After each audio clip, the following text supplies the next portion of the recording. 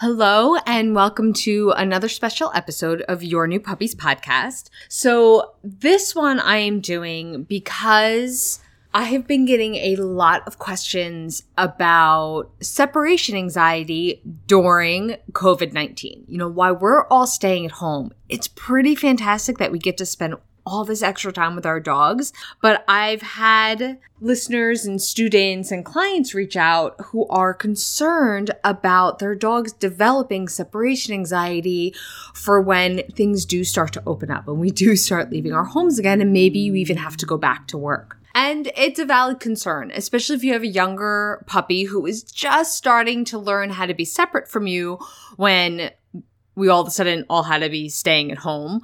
Or maybe you've adopted your puppy or your dog during this time and they've never been alone, so you're really not sure how they're going to handle it.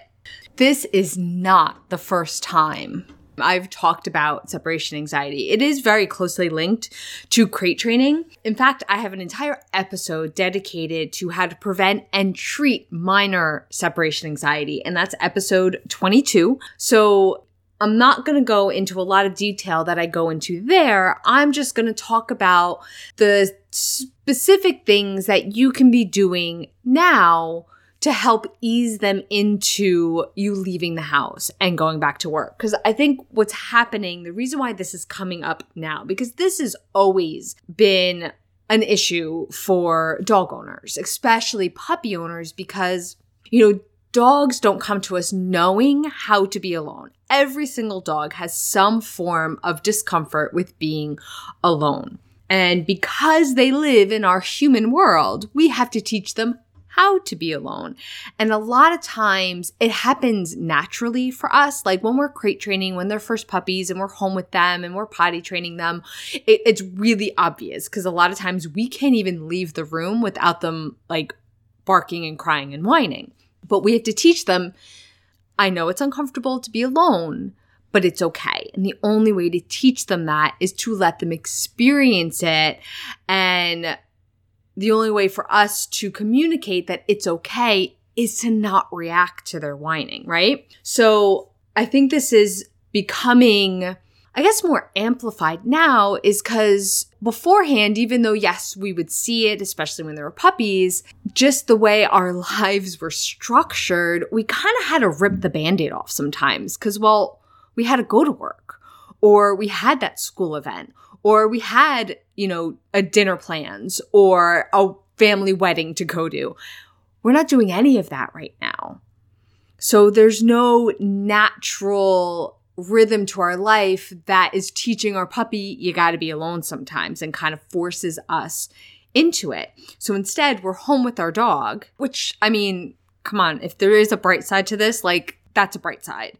But if you already had a dog that was struggling with separation, or as I mentioned before, maybe you don't even know because you haven't been separated from them, then that's a concern right now. So let's talk about the specific things you can do in this current environment and what we should be trying to do. Because essentially, when it comes down to it, we just have to leave our dog alone intentionally and be really diligent about not responding to their barking, their whining, their anxiety. So before I go forward, I always like to mention that true separation anxiety is actually very rare.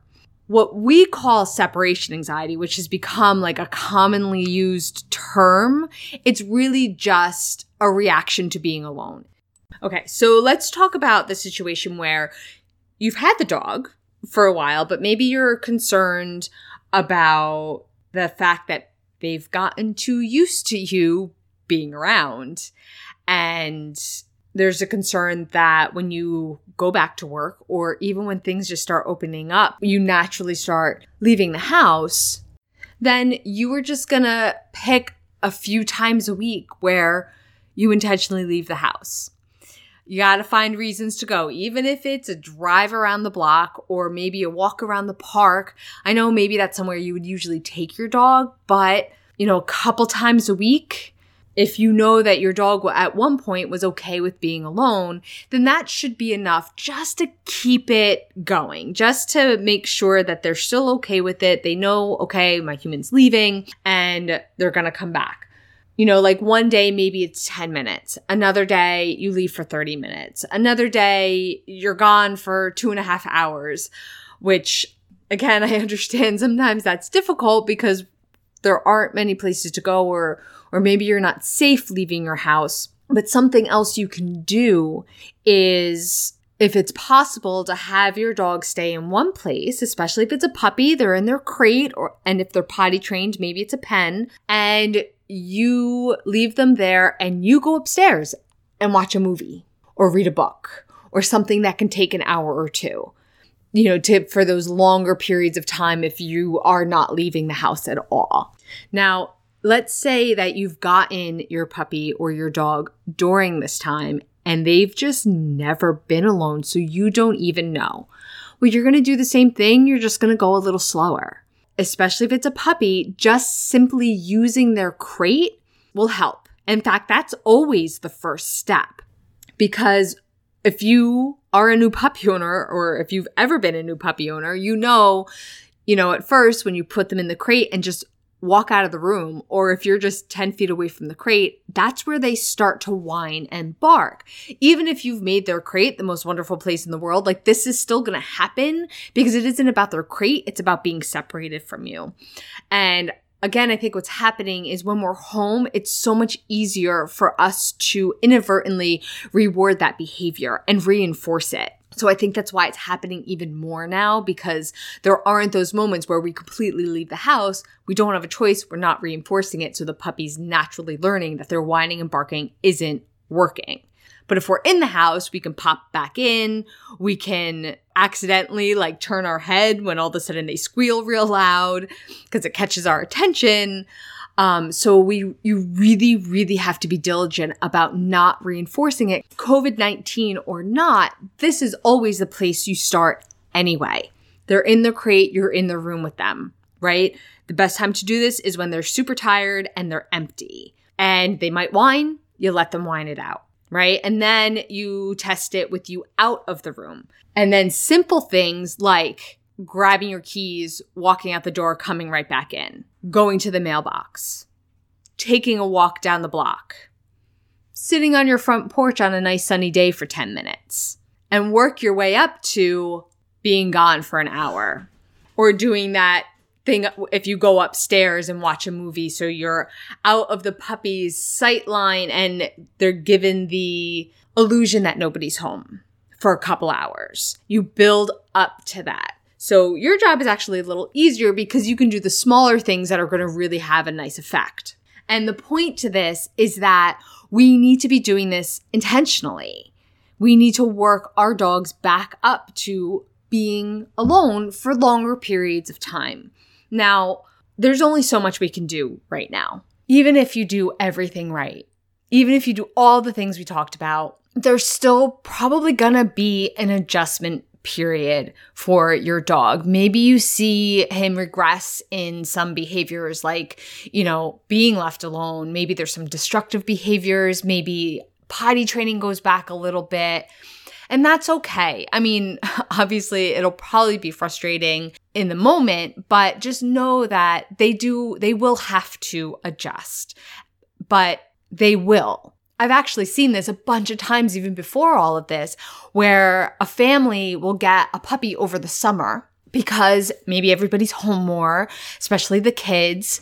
So everybody has more time, which is a great idea. But then we have to know that in September, when everybody goes back to their normal schedule and goes back to school, there's sometimes this adjustment period where the dog has a little bit of trouble. And that's okay. We just have to see them through that, deal with the behaviors in the moment, and know that our dogs will adjust. And they'll do it really quickly.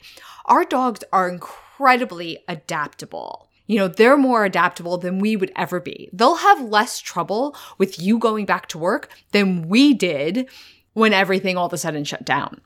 So we can definitely take advantage of the fact that things are going to be opening up slowly. And you can also call in a local pet sitter or daycare to help with this transition, even if you only use them for a couple months, depending on how quickly your schedule is going to change. Okay, so a lot of this was, kind of obvious, but sometimes when you're in it, you're not, and you're not sure if these simple things are what you should be doing. Well, you know what? These simple things are exactly what you should be doing. You do what you can, just like we've been doing with everything during all of this, and just sit down and think of things short and long that you can maybe leave the house for and leave the dog alone, or just go in the backyard for a while or go upstairs for a while. So again, the podcast episode 22, How to Prevent and Treat Separation Anxiety, has more information on this, especially if your dog is showing minor signs. I also talk about it a little bit in episode 28 when I talk about 5 reasons to use the crate when you're home, because separation anxiety is one of those reasons. I hope this podcast episode finds you still healthy and safe. I will be speaking with you soon. Bye for now.